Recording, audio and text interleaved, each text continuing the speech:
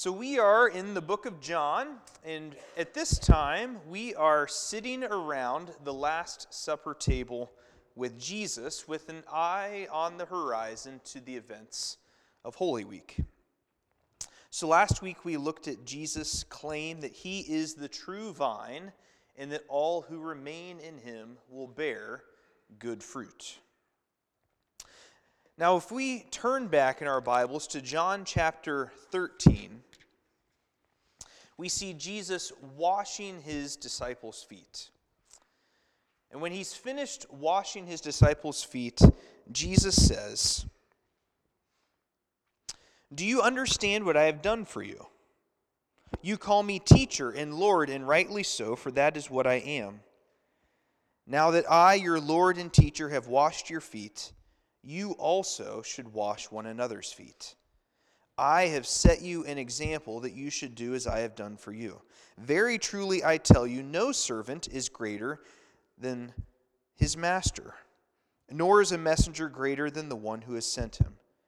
And now that you know these things, you will be blessed if you do them." Jesus provides for his disciples a beautiful picture of serving those who are below you, and then he tells his disciples to go and do likewise. Now, this is countercultural now, and it was countercultural then, because we tend to set our status with our relationships. Who we are friends with, who we are seen eating with, who we decide to have romantic relationships with, these are all part of our setting our status and setting the order of society almost organically. The reality is it is uncommonly gracious in our society to embrace, much less serve someone whose status is below our own. So Jesus acknowledges this hierarchical reality with his disciples, that he is the master, they are the servants. But then he flips that whole paradigm on its head as he washes their feet, as he serves them, and then he goes and tells them to do likewise. But I think we need to pay attention to this and notice the way that the language changes in chapter 15. In verse 9, we read, this is Jesus speaking, "As the Father has loved me, so have I loved you. Now remain in my love. If you keep my commands, you will remain in my love and remain in his love. I have told you this so that my joy may be in you and that your joy may be complete." Love for God and obedience to God's commands are the exact same thing. What it looks like to love God is to be obedient to God's instruction. Did any of you guys see the Justin Bieber video that came out this week? No one? Yes, that one. It was like a 40-minute interview on Apple TV. Fascinating stuff. And you guys are looking at me with incredulous eyes, and I don't appreciate it. I promise you, go find it. It is worth your time. I even found a edited version on YouTube that is only specifically, it's 5 minutes long, just him talking about what he's come to know to be true about Jesus. It is worth your time. Stop whispering.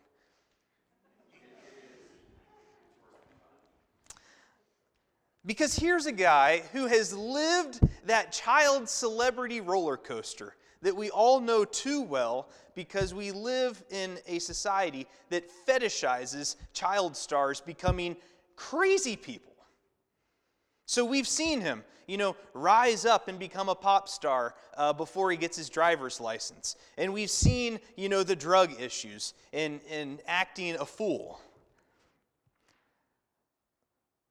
But then this week, seeing him talk about his own recognition that he can't earn God's love by doing good things or even by avoiding sin, but that God has already chosen to love him just the way that he is, and that following Jesus is about turning away from sin and choosing obedience.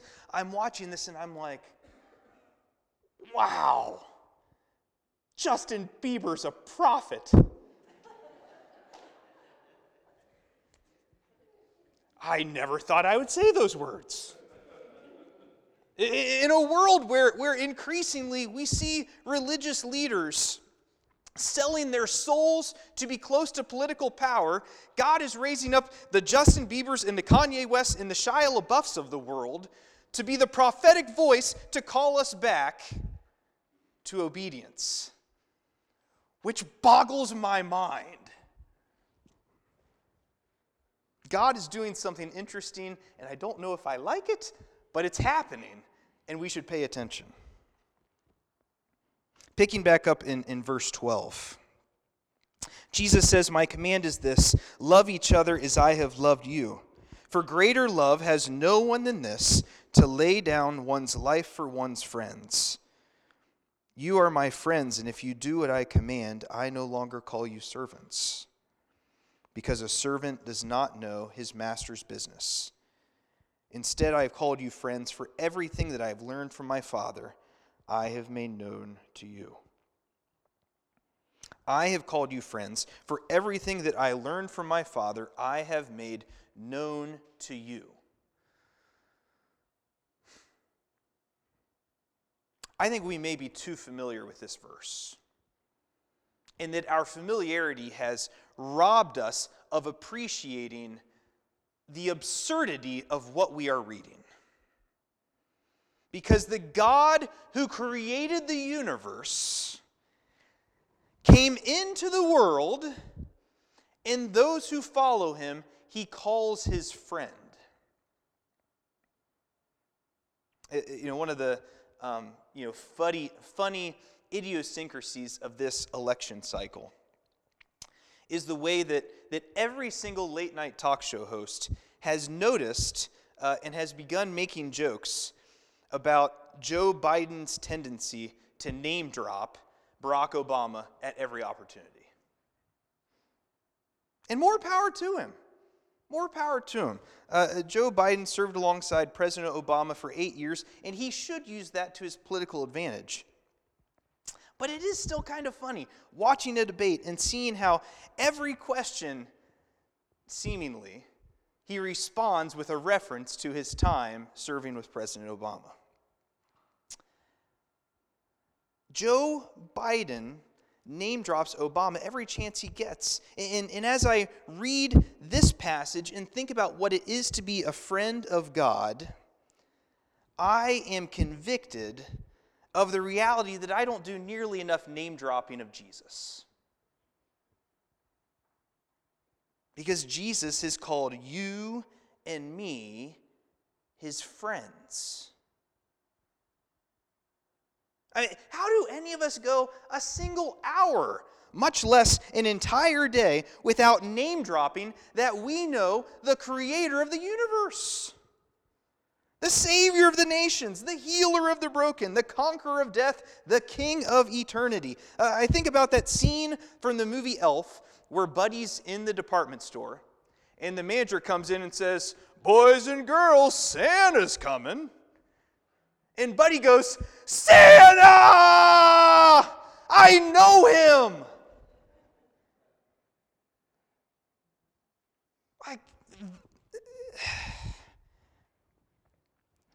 Is this the same sort of excitement that we approach opportunities to name drop Jesus in our lives? Let's pick back up at verse 16.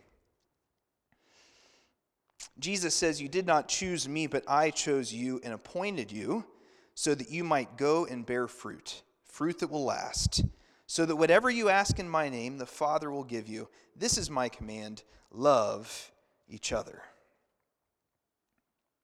It changes everything for us when we come to grips with the reality that Jesus chooses us. That our place beside Jesus is a product of his initiative and his effort, not our own. It is not because we are good that God chooses us and calls us friend. In reality, we should probably just get away from the language of good and bad as descriptors for humans. Because, it's not really helpful, and it's certainly not accurate. So for a while now, I've been trying to make a point to read and to listen to people who are very different than me.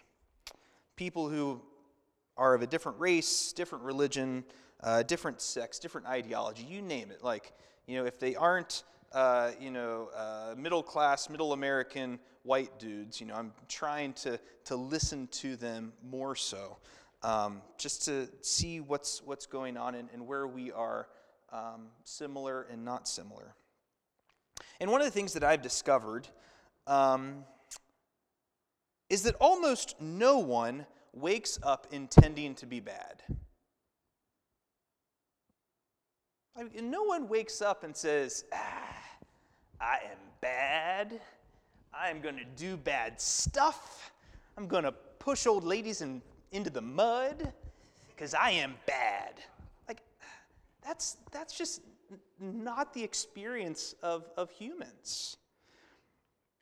I mean, the vast majority of people are trying their very best to make the best decisions they can for them and for the people who are around them. It's simply not the case that people who don't look like me or don't think like me or don't believe like me are bad. And likewise, it's not the measure of goodness that they are more like me. Those who are different than me aren't bad. They're just different. They've had a different history, different opportunities, different priorities. Even those who do bad things, it's probably not right to describe them as bad people.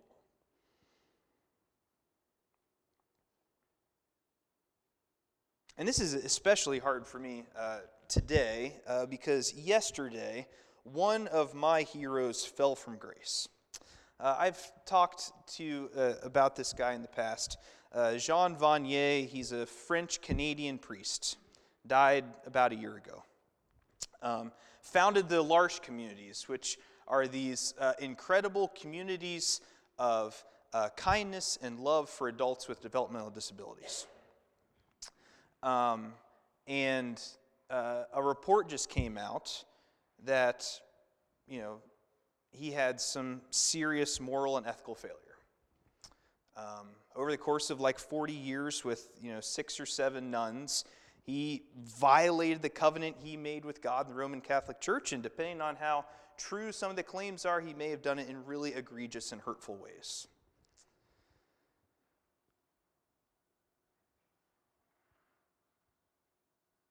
And 3 days ago, it would have been really easy to say, Jean Vanier is just a good person. And today, a lot of people are saying, no, he's a bad person. But the truth is that he's just a person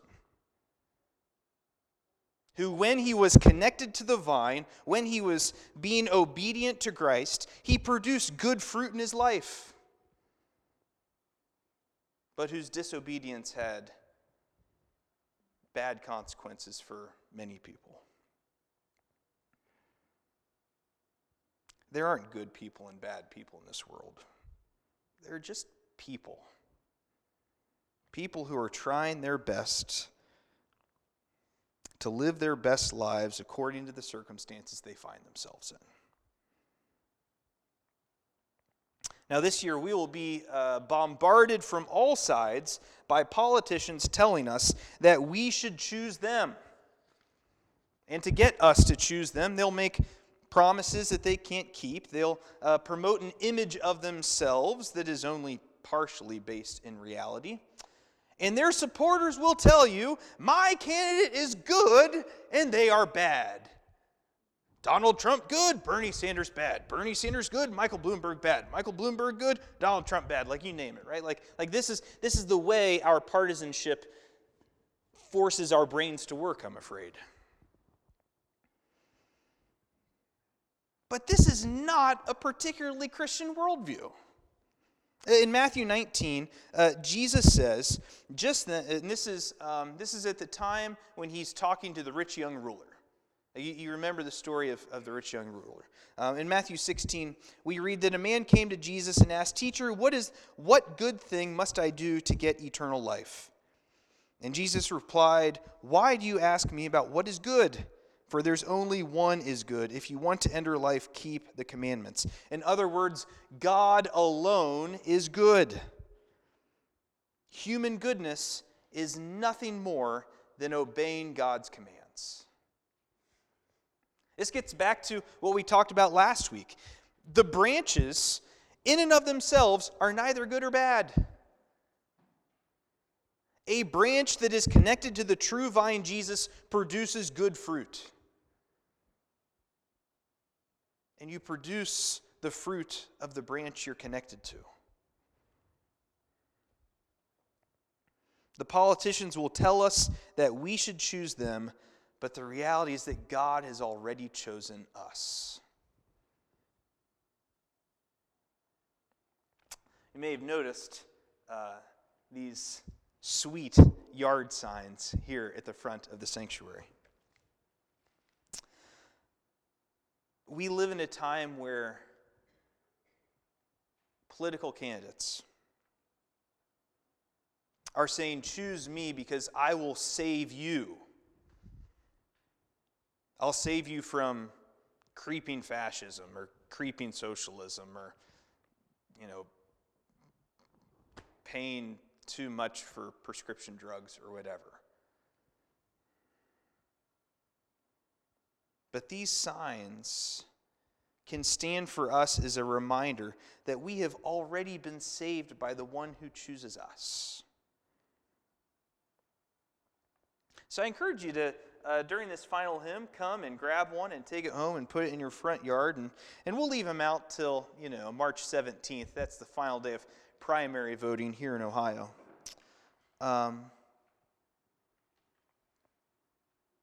And then, we'll bring them back to the church and we'll find a place to keep them. And then we'll put them back out in November when things really get fun and interesting. Because we are living in a time where the language is more charged with messianic language than ever before.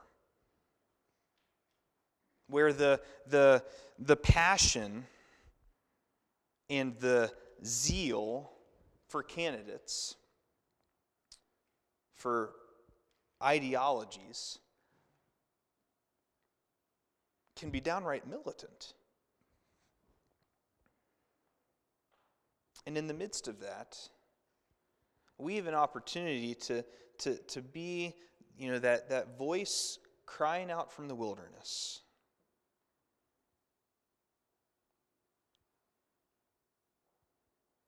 We can't choose a savior in any election cycle.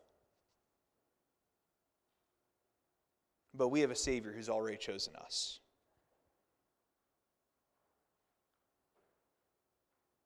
We are the product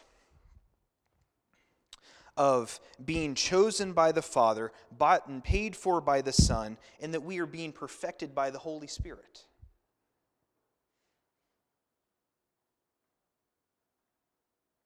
Our lives have been marked. Our future is secure. We don't have to manipulate our future security by voting one way or another. We don't have to manipulate our future security by manipulating any of the situations of our lives.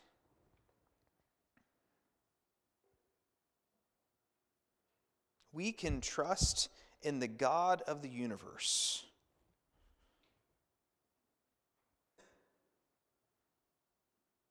who's called us his friend.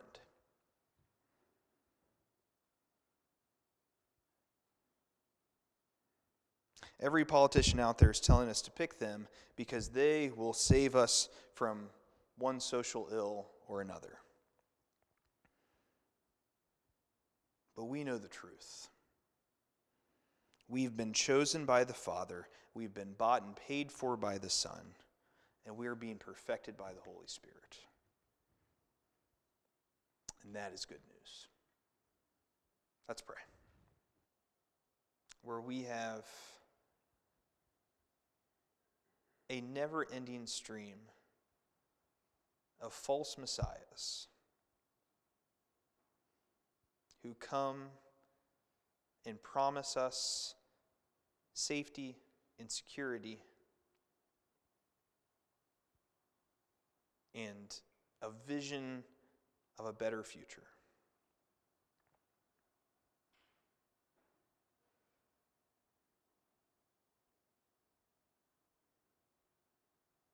But Lord, we know that the truth is that you have already saved us from slavery to sin and death. You've already made us your children. You've already equipped us with everything we need to live faithful lives in this culture or in any other one.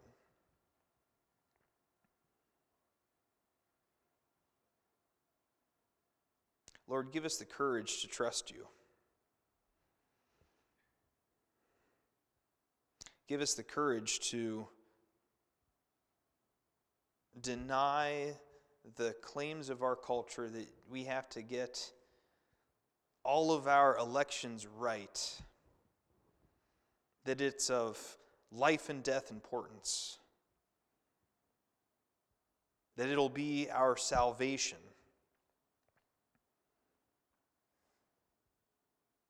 Lord, remind us that this is idolatry.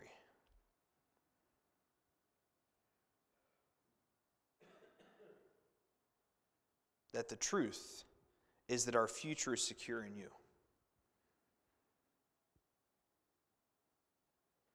That the truth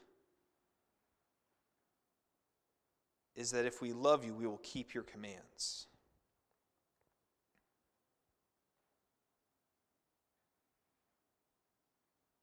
Lord, fill us with your truth. And we will give you all the honor and the glory and the praise, for you are worthy. Amen.